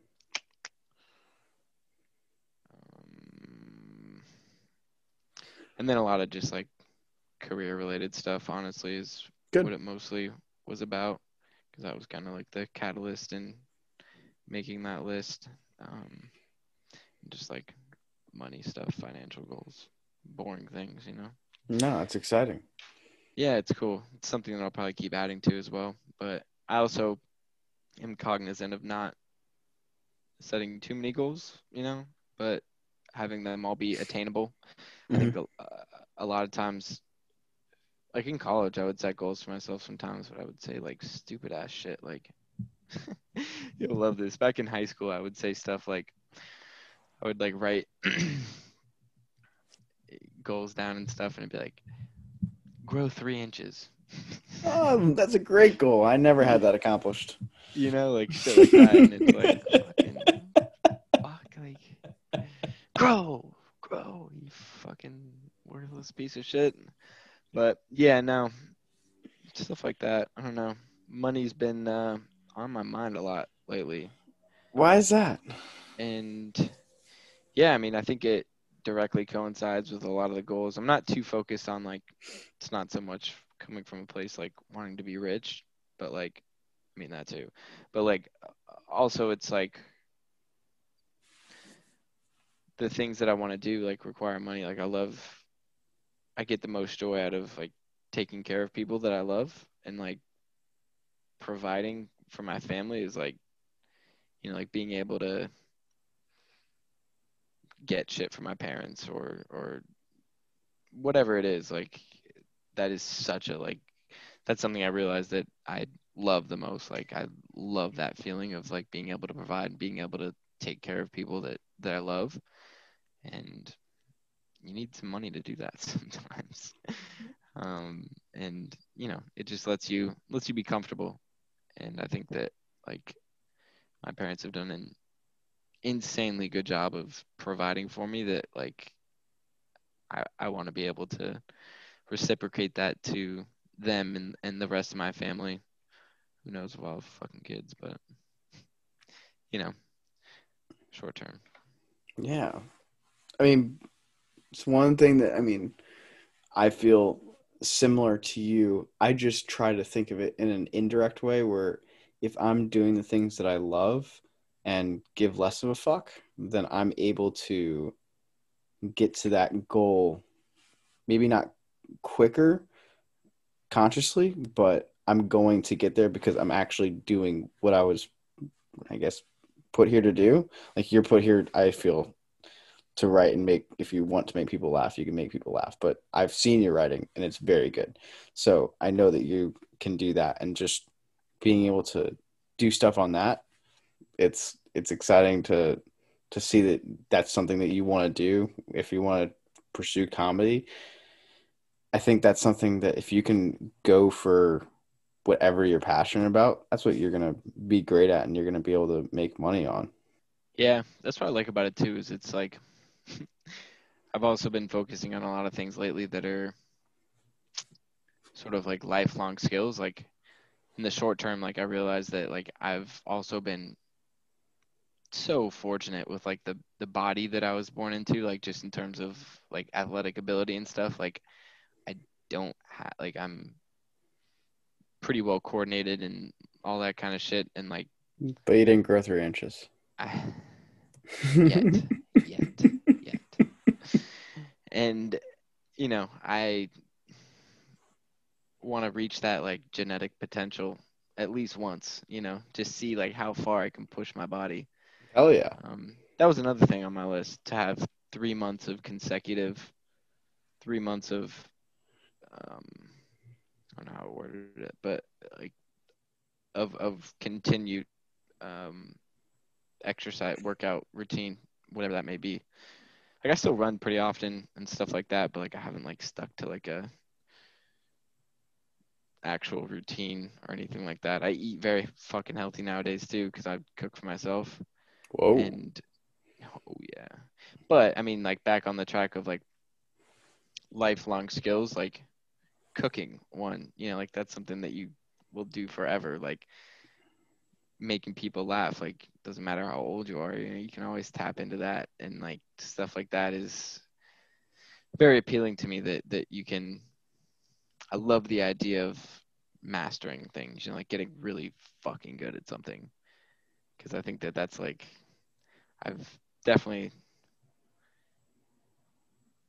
touched around that with lacrosse. Like I think that's like probably like the single thing that I'm the most skilled at, in terms of like I don't know anything else that I've put that much other than like other like soft skills, like people skill, like that kind of stuff, like all that aside. But like I don't know anything else I've worked as hard at other than lacrosse. Like, and just the idea of like getting really fucking good at something is like appetizing, just to like Yeah. have that like complete command over whatever it is you're doing, and like knowing that you're really fucking good at it is like, that's a satisfying feeling. I'm going to keep telling you you're fucking good at writing. I appreciate you for that. And yeah, it's definitely something that I should do more. You know what I should send you? You're somebody I would actually be okay with reading this. I've never had somebody read this actually. It's I wrote it, God, when did I write this?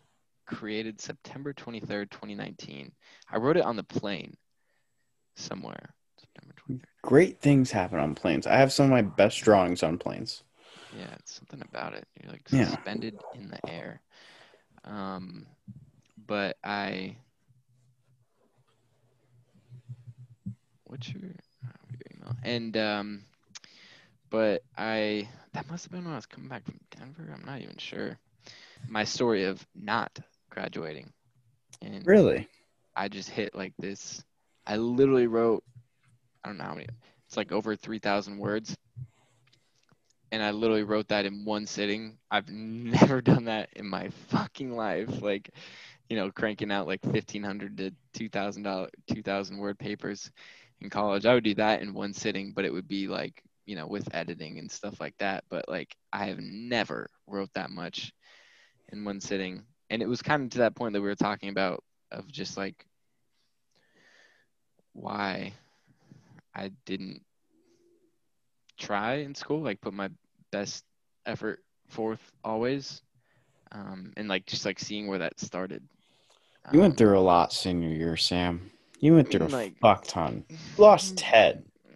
yeah, but like, I mean, like, it's like I get it. It's on you. people But go through like, shit every day. Like, no, I know. But like Ted was somebody that brought you so much joy and was there for you all the time. When I saw him there, you were a different person. And for you to lose him during that time, I remember when I found out that you weren't graduating, and he was the first person that I thought about. And I don't know if you mentioned him during this paper that I'm about to read, but I thought about him, and it's like, Sam, like, regardless of if you thought about it or not, I thought about him for you, and he he was there for you, supporting you, and that's a lot, regardless, for anybody to deal with, because I haven't lost a best friend like that in my life, and I just can't imagine what that's like to go through either. yeah, it's funny you say that. Dude was definitely one of my best friends, and like he was 96 years old. Yeah. It's like funny to think about it like that, and like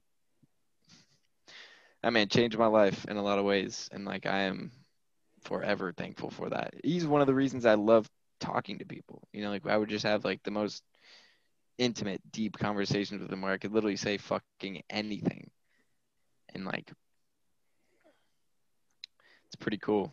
I think that like, and it's cool. Like there's so much shit that like bleeds through with him that is like I think about him on the weekly still. It's like I have a bunch of his old stuff that I've been putting on eBay, a bunch of old like camera equipment and things like that. And like he's one of the first people that I've lost in my life. I've lost a couple of people, like close to me, but he was one of the first people that I lost that it was actually like I miss the fuck out, like to this day, like where I like actually miss his presence. Like there's people obviously that like my grandma and stuff like that that are were big parts of my life too, but like I would talk to him on a weekly basis, like more than that a lot of times, and it's like crazy that actually like have that yearning feeling for somebody. And it's crazy too because like he's somebody that I felt like I really utilized my time with. Like I was very aware of his age obviously, and that like he's 96, like that's fucking old, but it's like also something where I still feel like God, like I wish I would have spent more time with him. And it's like I'm thankful for that too, because like I'm so with my parents now, like I'm so happy that I'm living close to them, and I spend so much fucking time with my parents now, and I love it. Like that's like I love that shit, and like I'm just very aware that like I don't know, with people like that, I don't think that you can spend enough time with them. No, Like it's like it's impossible almost. I could have spent 100 more days with Ted, just with Ted, and like I would probably feel the same way. no, for sure. I mean, I haven't lost anybody in my life that I can think of that I was as close of with as you were with Ted.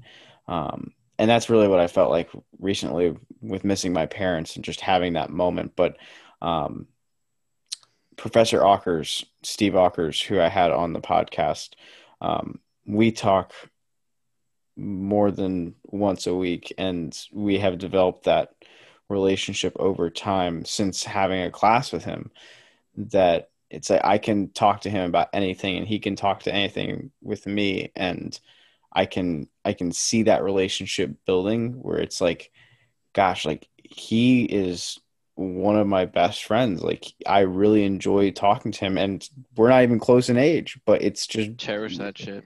seriously, it's like it's weird that you have a stigma when you're growing up with having, you have to have a friendship with the people that are in your age range, but you realize, like, you know what? This person brings such a different perspective to my life that I never had before, and I love it. And they make me feel special, and they tell me that I make them feel special. And it's like, Yeah. you see that build over time, and he has MS, and it's something that's in my mind, unfortunately, this disease is going to overbear him one day. And I can't imagine that day that I can't talk to him again. And I do my very best to not think about it, but it hurts. It really does to have that. And um, I sympathize with you to just have to go through something like that. Yeah, I mean, I think it's like with anything that we've talked about so far, it's like you can definitely be sad about it, and you can definitely, feel those emotions. But I think too, like you're doing a disservice if you don't let that affect other areas of your life, and really No, realize yeah. that, like, and really let that, like, dictate how you move through other relationships, and just appreciate the fuck out of it and seize that opportunity, and like be great when you have the opportunity to, because it's not always going to be there. Right, yeah. I mean, those conversations that we have, it's just like we talk about literally nothing. And it's just awesome. I mean, we talk about cars all the time, and it's awesome. We talk about business. It's like whatever it is, it's awesome. And when my parents got COVID, it puts life in perspective. Yeah. And it's weird because I feel like the conversations I've been having recently have been sort of the I guess more emotional conversations, which I kind of blame myself for. It's like, well, why can't you just be more upbeat? It's like, well, a lot of the things that are going on in the world are pretty low, but I mean, you have to cherish those moments that you have, because like you don't know what's going to happen. So just enjoy it. Yeah, I completely agree. I had a Want this great shit. dinner with Anne Marie Nunziata, who's No way. Matt's, yeah, and He's what to her? sister, and she wants to get into long-term investments and invest in companies like startups, and then have equity and build that equity over time. And she said to help her plan her life, was talking to a friend and has this planner called the Law of Attraction Planner. And I just got, Law of attraction. you know about this? Hmm. Okay, so she just told me to get it in on Wednesday, and I just got mine in today. And so I got it, and I'm gonna fill it out. But it's like a planner that has like, it allows you to reflect on each month, and like what's your greatest insights of what you gained in the past month, like just everything that you need, and then like a weekly planner of everything, and your to-do list, your habit maker, your ideas, gratitude, victories, notes, and then your weekly priorities. And it's like I I like being this organized just for myself, because it allows me to at least have ideas for each week. My mind works on a weekly basis, and so then I can keep looking back and say, okay, I'm getting better on a weekly basis. I don't do Yeah. daily because that's just too much for me. Like I can do it here on a daily basis where it like combines to a week. But I was very excited to get this, and I'm excited to start just so I can have that all planned out. Definitely. No, that's fucking badass. You should do that.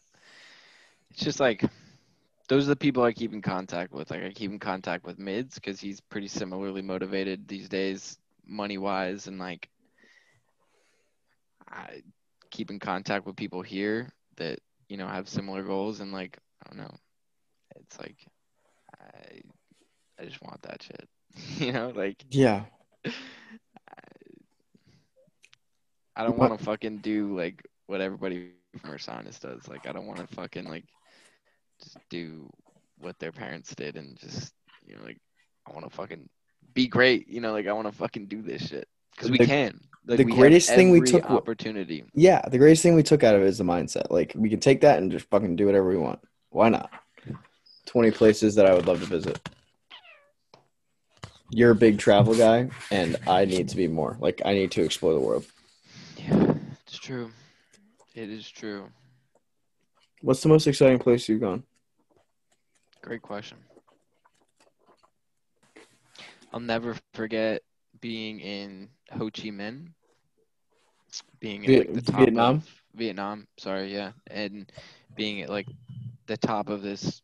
We stayed in this Airbnb. It was like an apartment with like a larger building with like a rooftop pool that was just fucking sick. And like you just look over Ho Chi Minh, it's like one of the most densely populated areas in the world. And like I'll never forget like looking out there and just like seeing so much life, you know, like it's just like there's so much shit there. And it's like invigorating, like just like and like I don't know, it's just like exciting. Like it's similar to like being in New York, you know, and like I love that shit. Like it is just, and there's just so many less laws and rules and regulations there that you know, you can just hop on a fucking motorbike and for $5 and do whatever the fuck you want, and it's like it's thrilling, and like I don't know, it's definitely places I'll revisit. Yeah, Wells and I were talking about it, and he was saying that, I mean, just to be able to see the difference in culture, it was incredible. And I could see you really relating to that because he said that, like, you really care about your elders and your family there. Thanks for having me on the show. The It's great show? to be here. Mm. You know, I love sitting in the seat. I love the studio that you have. This is a pretty amazing accommodation. You know that you really built from the ground up. I really respect it. It's pretty incredible what we've been able to make here with just in the few short months that you've been doing this, and it's quite amazing. I mean, this recording equipment, top notch. I'm so glad that we don't have to do this over video chat. Um, it's it's really more intimate to be Mm. here in the same room with you. It's so fragrant.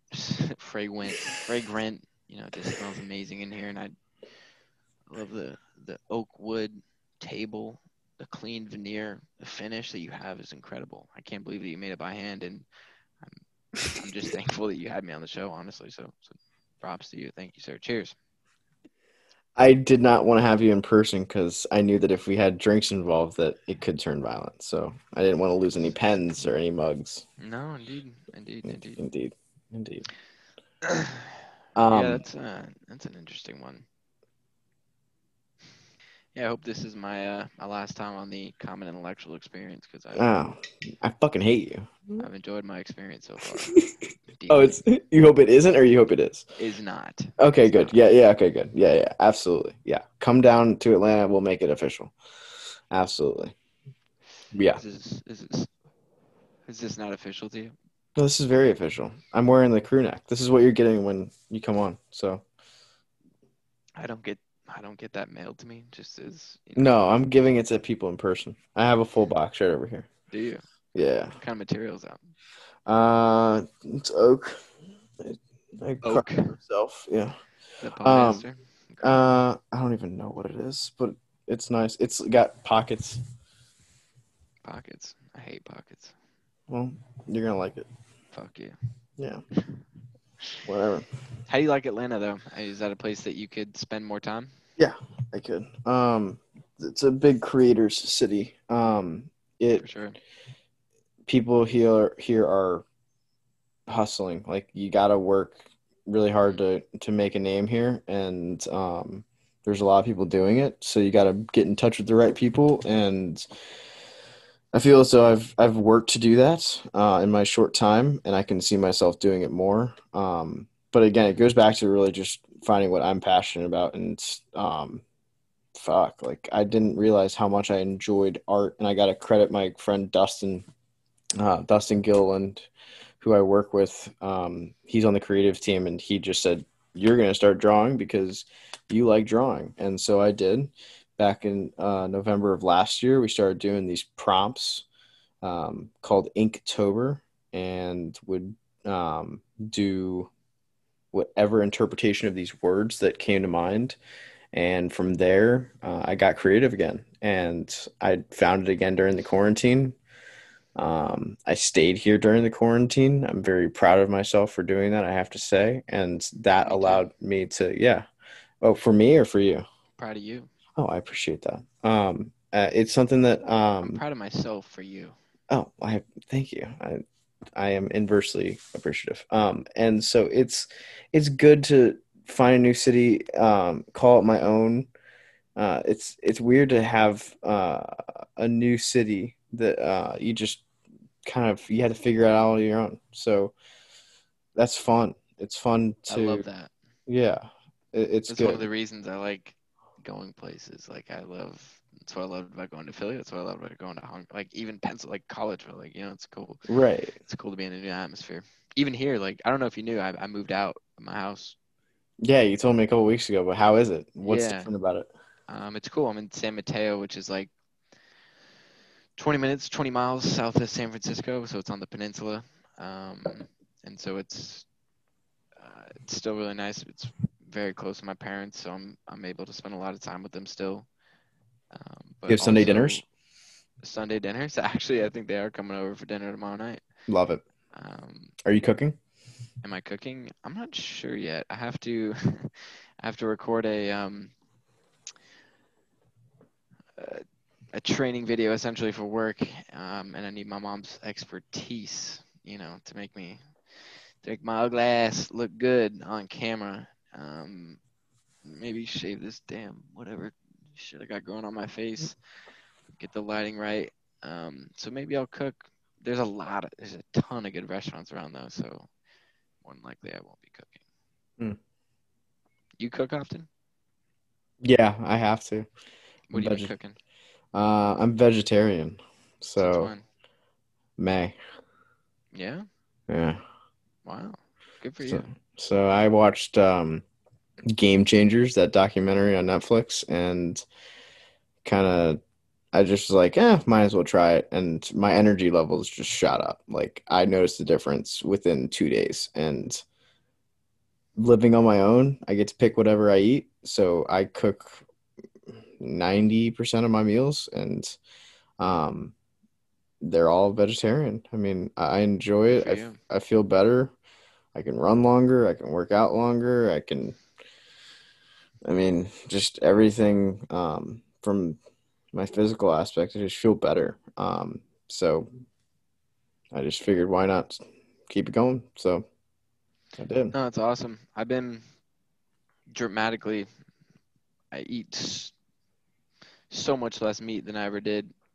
I haven't quite like, set it in stone, but some of my manager actually said at work that I really like his uh, fiance now is vegan, and he I just really like his approach to it. He's like, yeah, I mean like I'd call myself a vegan, but also like I'd eat meat if I want to, but like the reason I'm vegan is I just it's not because of like obviously I love the byproduct of being good for the environment and all that stuff, like that's all good and well, but like I just feel better eating that way, and like Yes. I I feel very similarly. Like I don't feel bad when I eat meat, but like if I'm cooking for myself, more often than not I'm not eating meat. And it's kind of cool. I mean, there's certain situations where I'll just like today I just pugged a fucking fire ass carnitas burrito from like a taco spot, and like I'm not gonna be mad at myself for doing that, but Nope. like you know I think there's a balance to be had. It's definitely a performance thing. It's interesting because before the quarantine, I wrote down what matters to me most. I think it was March 10th, and we went into quarantine on the 17th. I said the most important thing to me was my health, and it probably had correlation to do with what was going on in the world. But that coinciding with the documentary that I saw was enough for me to make a dramatic change like that. So um, I'm happy about it. Living alone makes it very easy. So For sure. I'm appreciative of that too. Yeah. No, I love that. By the way, I really like that idea that I'm gonna write that in my own notebook. I like that. What did I learn today? Shit. Um, shall I read you a random passage? Please. Um, I'll read you a couple of my notes so you know what they're all like. right. 7/9/2020. Mushrooms are the basis for human brain development. The education system teaches us what the government of the United States wanted us to learn. I had a conversation to address this issue and how my parents never learned about Frederick Douglass's speech at the White House in 1870. White people have a different idea of 4th of July as black people for good reason.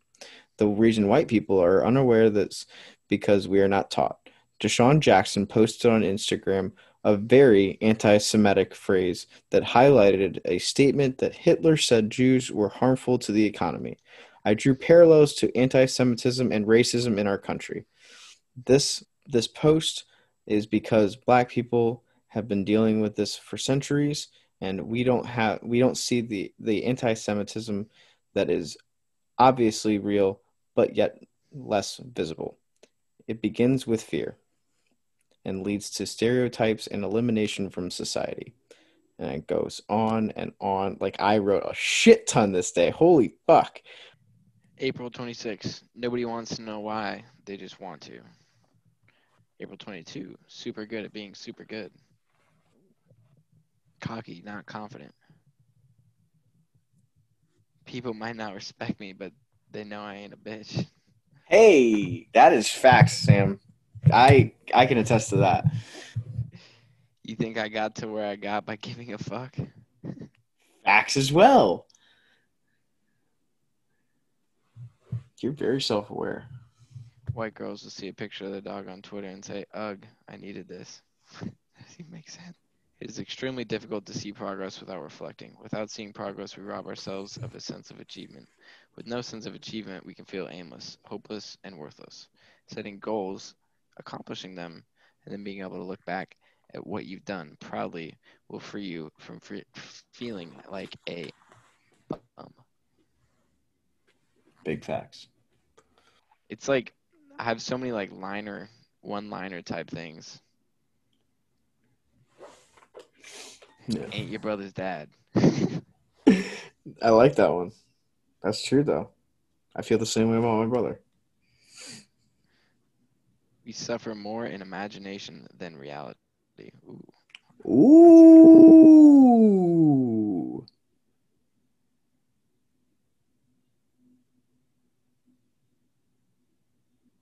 Nick Buckmelter.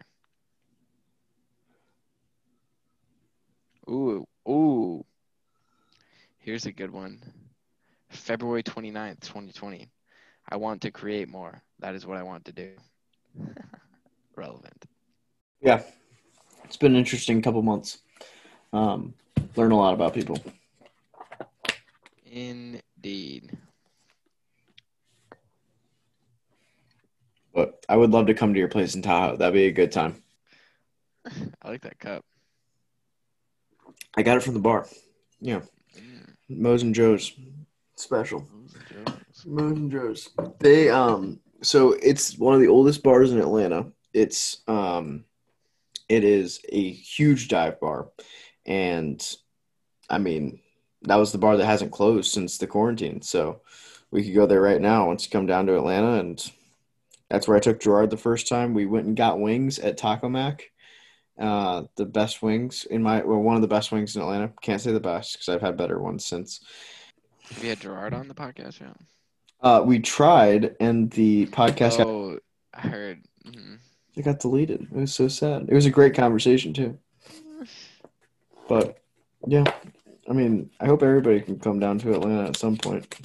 That'd be a good time, good weekend to just chill. Because it seems like everywhere else in the world is closed. So, I mean, come to the one place that's open and doesn't give a fuck. Especially since now you're living on your own. I'll be there. I'll come out after December because the only thing I just like don't want to go around my parents, and do that whole dance. But after December, I can hold out from seeing them for like a couple weeks. Not a big deal. I'd love to have you and a couple guys down, or just you. Like, we'll make it happen. And you could bring your gear, and you could come play lacrosse, and you do that. You would have a time with these guys. Like, I would love to do that. I mean, yeah, you would definitely have a good time. Bring your gear. Do you golf? I was actually at the driving range yesterday. Oh, you can bring your clubs down if you want to. I don't know how many bags you want to bring, Yeah, but I'm not doing that.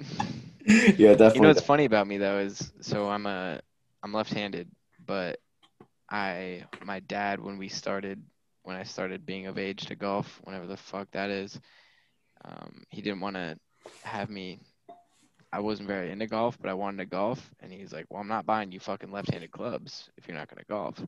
And so I learned right-handed because that's what he did. He's left-handed as well, and his dad was like, "I'm not buying you new clubs, like we can't afford that." And so he learned right-handed and golfs to this day right-handed, even though he's left-handed. Like that's just what he learned, and he's like a pretty fucking good golfer. But I have a pretty goddamn good right-handed swing for what it is. Oh, well then you can use my clubs. That's great. We can try. Oh, so it's not like okay. Are you better I'm probably left-handed? still fucking better than you. Wow. Do you golf left-handed though? Like, do you have I left-handed would clubs prefer now? to. Okay, Yeah. hmm very good. But like I was at the driving range yesterday and fucking smacking the pill around with my right hand. All right. So then there you go. You beat me up. We got clubs here. I don't have a driver. Are you good? Or are you definitely Relative. not good. No. I mean, I'll go under 100 every time. Go under 100. See, that's the other thing about me is that I literally do not have the patience to play 18 holes Then we have 9. We have a or 9 the hole. attention span. Like I just Yeah, we have a 9 hole course here. So whenever you get downhill, we'll accommodate. We'll get lacrosse, golf, beers, wings. Yeah. ping pong. Yeah. Anybody listening to the podcast, if you want to fucking get your ass beat in ping pong, sign me up. I will put $20 on the game. Anybody that's listening, and I will stand to that. Yeah, I remember, yeah, you and your dad kicked the shit out of me. Your dad took it easy on me for 1 point and then just waxed me. Yeah, I enjoy ping pong a lot. Your dad and you are very similar. You're very laid back. Extremely. Like I am his son. yes, like you mentioned with like cocky, not confident.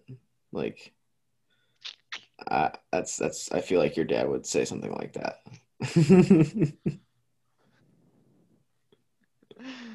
I think that rings true in a lot of ways though, because like I honestly like don't think of myself as that confident of a person. But when the moment's right, I'd be a cocky motherfucker. Yes, that's very true. And I love you for that. Usually cocky comes off as arrogant and people don't like arrogant, but like your cocky comes off as all right, that's just you. I mean, it's just jokes at the end of the day, you know. Like I don't take myself that seriously, and I hope that other people don't either. I don't think they do. No. You No. think people don't take me seriously, bro? That's fucked up. Exactly. Yeah. No one gives a fuck. I appreciate you taking the time, Sam. This is fun. No, I'm glad you had me. Honestly, this is it's nice to do these kinds of things. It's motivating and it's fun. It really is fun. It's like it's good to have these conversations. It's like more in depth, you know, than we would usually go, which is cool. And we'll do it again. And we will do it again. Down here in Atlanta. In the stew. Absolutely. Yes. Or in your house in Tahoe. Or there. We'll make it happen. All right, brother. You hit the hay. It was great catching up with you. Love you, brother. Absolutely, Shevitz. Love you very much. Appreciate you doing a great thing here. Thanks, sir. Talk to you soon. Later, man.